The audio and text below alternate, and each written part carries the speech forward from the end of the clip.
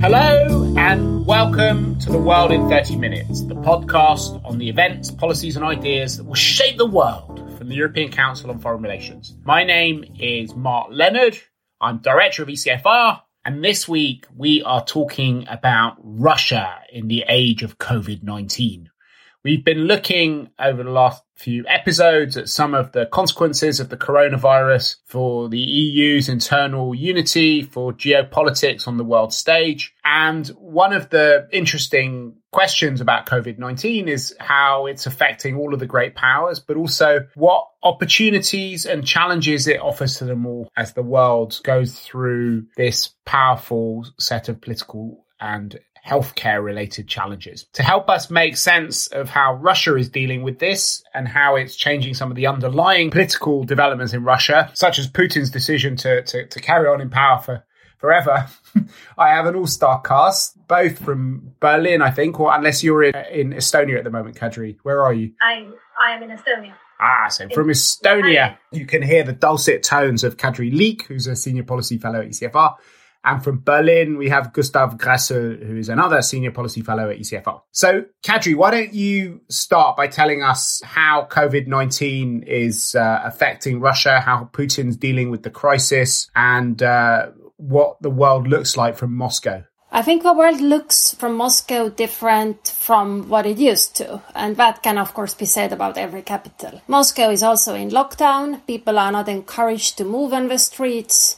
And I think overall the picture is not entirely dissimilar to what we see in London or Berlin or Tallinn. Russia is still in the early stages of the epidemics, I would say.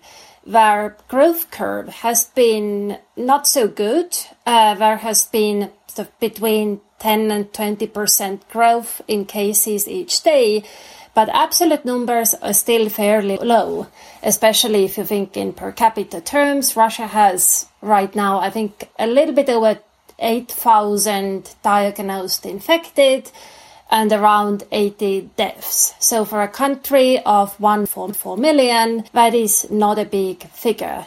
And I think Russia also started taking measures fairly early on. We were in Moscow with ECFR delegation in early March. And already back then, Russia introduced a rule that everyone returning from Western Europe needs to quarantine for 14 days. And that made many Russians cancel their trips to Europe while Europe was still open and functioning. So I think some measures they took early on, and they also adopted lockdowns earlier than many European countries. However, the funny thing about it, of course, is that President Putin is almost absent. He has had 2 speeches, but with little to say. He has basically delegated handling of the crisis to local leaders, governors, mayors, and so forth. Also Prime Minister and himself, he steers clear of making tough decisions. So to me, watching it is also very interesting psychologically, because it is quite evident that this crisis is not Putin's. Putin is someone who sees as his role models Peter the Great or Yuri Andropov or some of these tough guys who expanded Russia, withstood foreign interference, caught spies, handled their own spies, so forth. But he's not Florence Nightingale, so he's a little bit out of the place in this turn of events, and that is very visible. So we'll talk a bit later about some of the kind of bigger political developments, the constitutional changes within Russia, but how much is Putin or Russian influence visible outside of the country? Gustav, you've written a lot about Russia's political interference, the way that it's got involved in the internal affairs of lots of other countries. There've been a lot of talk in earlier podcasts about China's strategic communications efforts and disinformation. How much is Russia trying to gain political benefit from corona outside of its borders? In Italy, we saw quite sophisticated assistance and the exploitation of which, there's a debate about the efficiency of the assistance, and I also have some doubts on the effectiveness of military decontamination tools in such a public healthcare crisis, because military healthcare and military medication and military decontamination functions to the rules of war and the efficiency in maintaining armed forces at war, which is different from running a public healthcare crisis to the hygiene standards of, public life. Nevertheless, it's visible. On the disinformation front, I think now some steps that Putin undertook are catching up with Russia. I mean, if you look closer into the sort of conspiracy machinery that has been kicked into gears by various actors, not only the Russians, I would say Russia at previous points has created bureaucratic offices for lies and nonsense. And now, although Russia has no consorted strategy what to do with them or how to exploit the narrative of coronavirus, it still has offices in place and bureaucrats sitting behind desks that from 9 to 5 produce lies and nonsense. At the time, very uncoordinated. And the public talk about that actually basically annihilates some of the positive news Russia has been producing or has tried to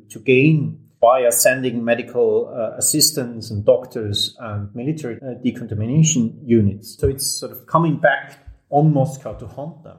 So, Nicu, you trying to get into the call. I didn't announce you at the very beginning. Nicu Popescu, the head of our wider Europe program. How do you see both the impact of the virus within Russia, but also how is it affecting Russia's relationships with other countries, particularly in the neighborhood?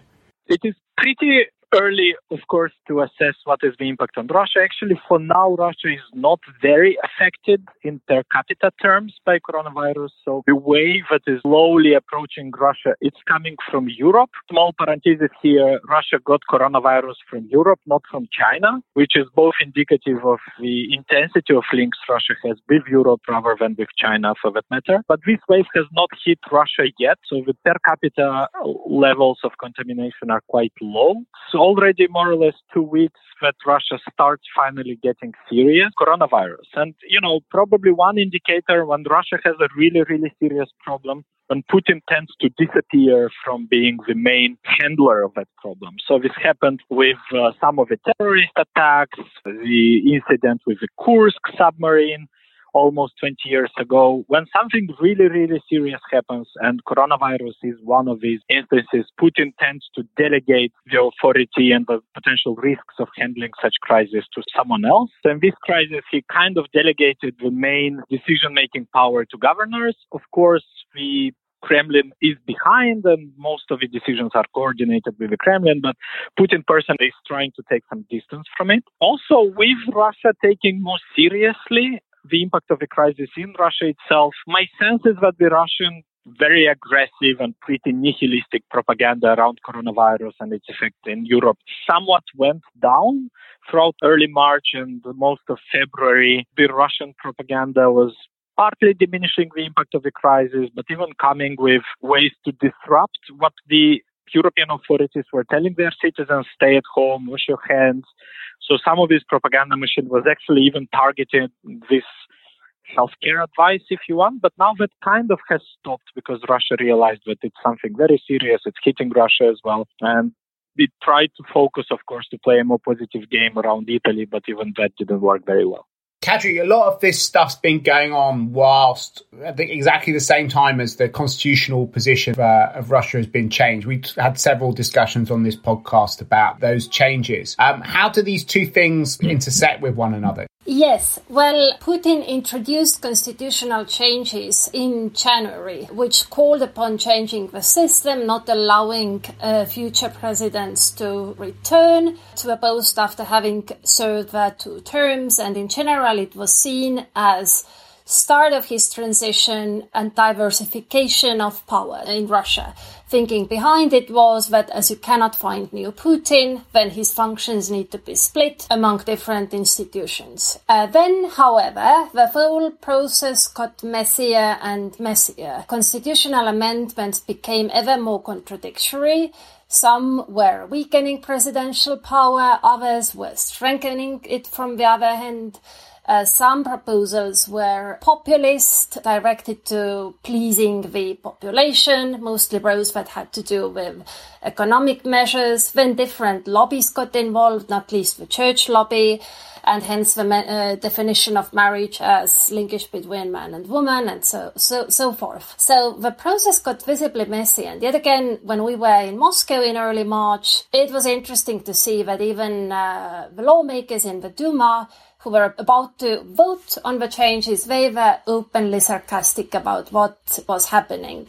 And of course, then the unexpected happened on 9th of March, or was it 10th, when Valentina Tereshkova, a cosmonaut, proposed that Putin's terms should be nullified. So he goes back to square one and can start all over again, can have his 2 terms starting 2024, discounting the previous 4 terms he has had. And that is irony, of course. When I saw what's happening, it reminded me of that old Russian joke about a man who tries to build a samovar but always ends up constructing a Kalashnikov machine gun.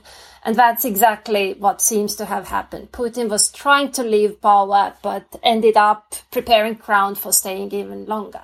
The big question here is, was it the plan from the start, or did something happen in the course of events? And I think it will, of course, be probably many years before we properly know. But my instinct is to assume that something went wrong, because Putin's special operations, these tend to be tidier. These tend to be more linear, sometimes even primitive. And this process was visibly messy.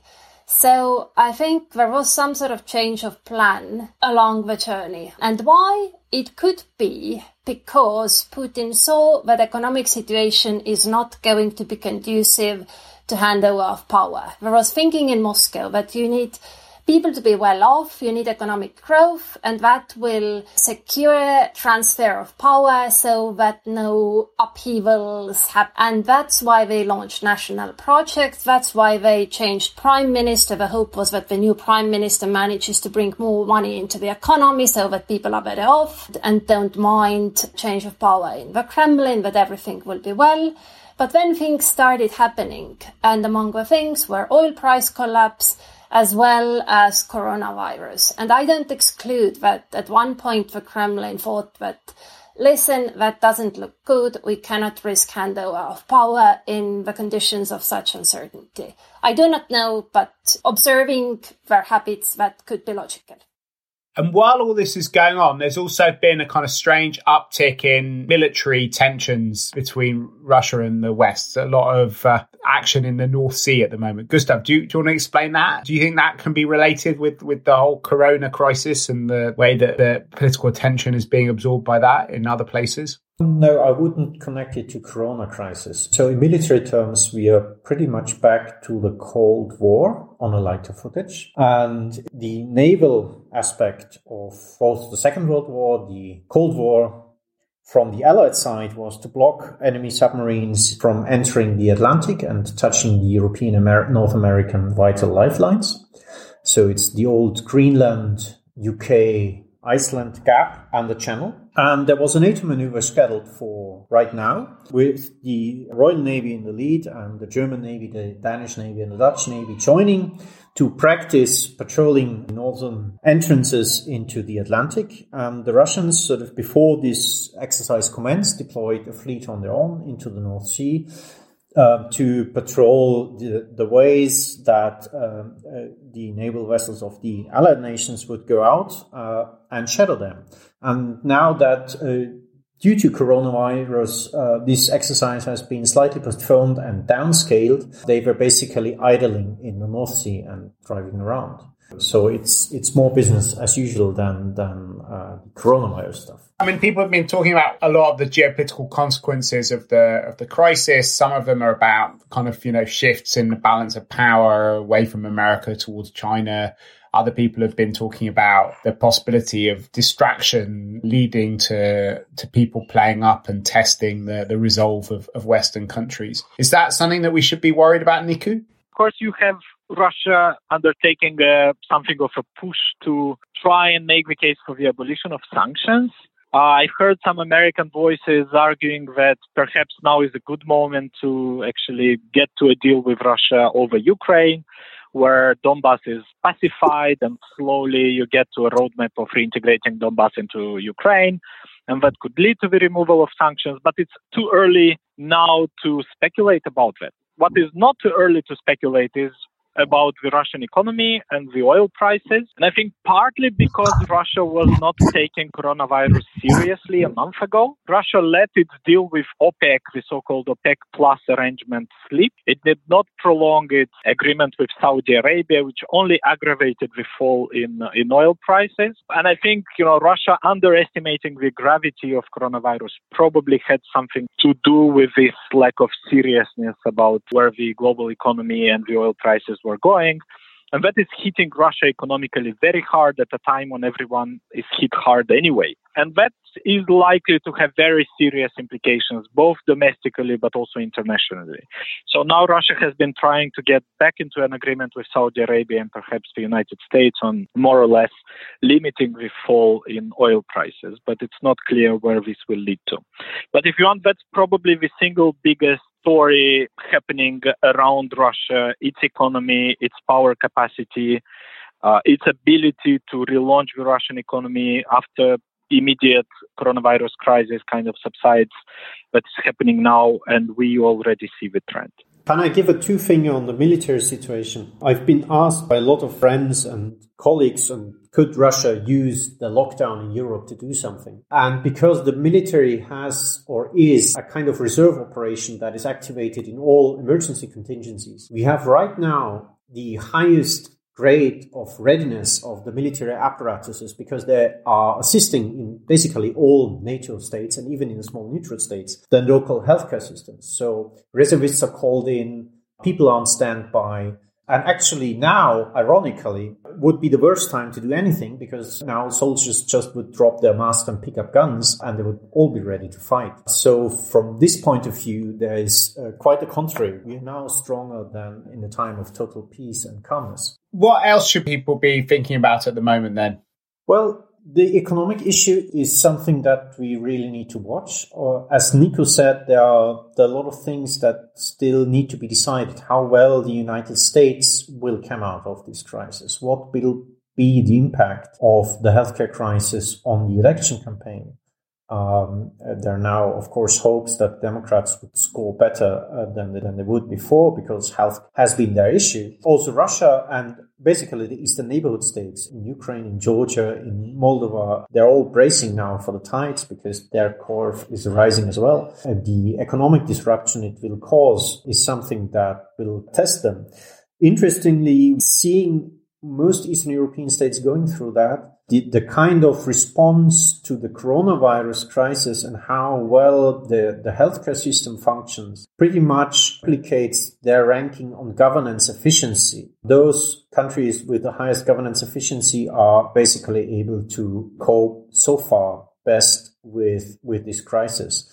So if the European Union wants to draw a lesson for its neighborhood policy and for its engagement abroad, I think that much of their state-building agenda has been confirmed by this.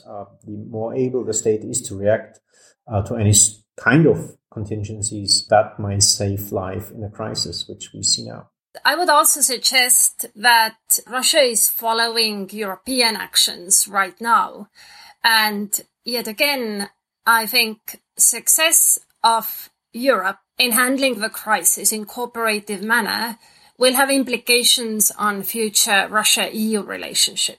Because yet again, our initial reaction to the corona crisis, and that was closing borders, each country watching out for itself, having export bans in place and so forth, that was actually the indication of President Putin's long-standing worldview, that the world is organized around nation-states and universal rules, and any supranational projects are basically not viable. And I think as we go along, it will play a role how Europe comes out of that crisis, if we manage to strengthen cooperation, both in terms of handling the medical side of the pandemics as well as economic fallout, I think that'll strengthen our hand in our future talks with Russia about world order, European order, rules, norms, whatnot. And if we handle this crisis on the sort of nation-state basis, then I think that will set us back a lot. What were you going to say, Niku? Building up on what Kadri was saying, I'd like to kind of also maybe even radicalize a bit what Kadri was saying about what this crisis tells Russia about the way the world functions. And I think Russia feels very vindicated in its view of the world in very Hobbesian terms, in a very kind of homo hominem lupus est, in terms of states being aggressive, egoistic, not willing to help each other unless they are forced to have an immediate interest in doing that. And also the way Russia has looked at the lack of EU solidarity, intra-European solidarity in the first week of the crisis seems to kind of vindicate this Russian view. I think in the meantime, the EU got its act together, so there's much more solidarity inside the European Union, but nonetheless, the Russians are confirmed in their feeling that when a crisis hits you, your immediate instinct is to rely on yourself. And even if you need to, be ready and gear up for a fight, try to fish in muddy waters, and that everyone is doing that anyway. But if we look ahead, I think that in the immediate, we talk about European and global attempts to help each other and show solidarity, I think, of course, Russia had something to contribute in the first week of the crisis when everyone was on the lookout for medical equipment, for masks, for ventilators. Russia didn't have much of that equipment, but it had some. Part of the reasons for that is that Russia has this very peculiar institution that very few states have, called the Ministry of Emergency Situations. And that's a federal level ministry that is designed to help local authorities deal with emergencies. That's partly because local authorities in Russia are much less functional, poorer. So Russia kind of centralized this function of fighting fires and fighting the consequences of earthquakes. So Russia traditionally has some reserves like masks to send to states or to neighbors or to its own regions. But once this immediate phase of the crisis is over, in the next 2-3 years, the world will be in a phase where everyone will be looking for money and means and funds to restart their economies. And of course, here, Russia's role and visibility will be much less.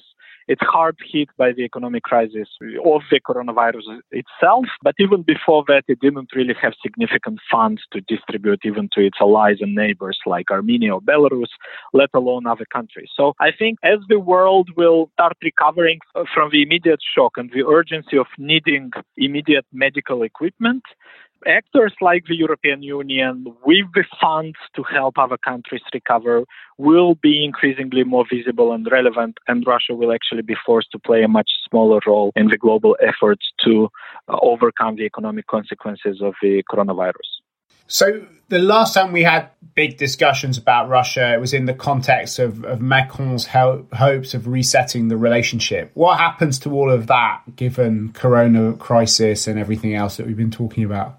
Well, I would think that it might be on some timeout now, but it doesn't necessarily disappear. There is no evidence that President Macron has changed his thinking about Russia.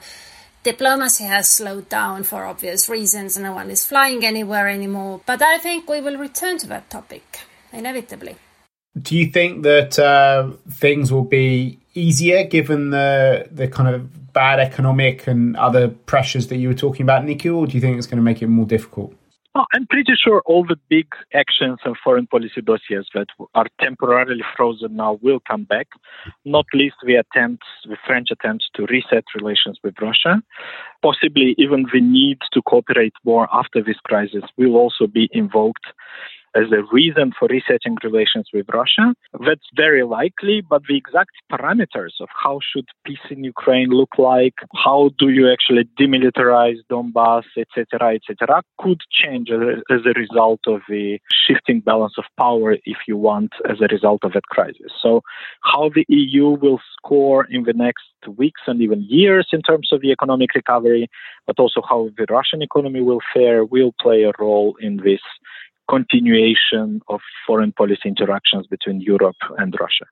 Well, we'll definitely come back and talk about all of these things, I'm sure, many times during the crisis, after the crisis, in the world after Corona, if such a thing ever exists. Thanks a lot for a really interesting discussion now. We have one thing left to do on this podcast, which is our bookshelf segment. Kadri, what's on your bookshelf at the moment? I want to advertise two things, but myself, I am reading Dostoevsky. I do it always when there is early spring, when the snow has melted but leaves are not yet big. Somehow, I don't know why, but I find that a really good time to read Dostoevsky, and it's Idiot Monsieur on my reading table. But I will refrain from drawing any banal parallels between Dostoevsky and what we have today. Instead, to advertise, I would want to point out a new project we have with ECFR Wider Europe program, and that is a lecture series titled Deep Dive into Russia. And you will find much background to what we talked today in the two first lectures. One was by Andrei Kortunov, focusing on corona crisis and implications on international order from Russian perspective. And the second one with Sergei Kuryev on the economic outlook for Russia. So I recommend it. You will find it on ECFR website, both video recordings as well as soon, hopefully, transcripts. Great. What about you, Gustav? A few seconds time left for reading. I read Robert Dahlsjö, who is the current research director of the FOA, the Swedish Military Research Institute, on Lifeline Lost, the Rise and Fall of Neutral Sweden's Secret Reserve Option of Wartime Help from the West. It's, as the title says, about Sweden's clandestine liaison with US and UK and its Scandinavian neighbors in the occasion the Cold War would turn hot. And I have to say, it's his PhD thesis, but for PhD thesis, it's definitely on the entertaining edge, and it's quite enjoyable to read.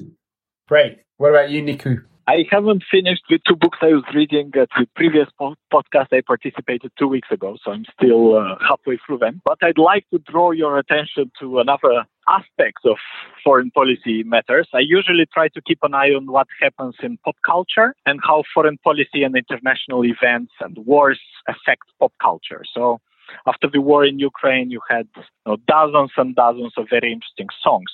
So partly through that prism, I'd like to draw people's attention to a rap song that appeared in Russia called Why Russians Don't Get Coronavirus. And it is in English, and it was written a few weeks ago, and Russia was a bit more optimistic about the impact of coronavirus on Russia. And the second thing I'm going through now, it's a book. It's a selection of songs and poems written about the Russian participation in the war in Syria. It's 228 pages of poems about the Russian army in Syria. It's called Chuzhaya и Nasha Vayna, which would translate as a war that is foreign and ours at the same time. And I'm looking for some crazy or interesting details or elements of the way this war affects popular culture. Two wonderful recommendations. I am not going to recommend a book because I'm reading a novel at the moment, which I could mention. It's by J.M. Coetzee. It's called Summertime. But an essay for our times, which I read the other day, was about Judith Shklar's work. It's called Discovering Judith Shklar's Skeptical Liberalism of Fear by two British academics, Samantha Ashenden and Andreas Hess. They lay out some of the sort of core aspects of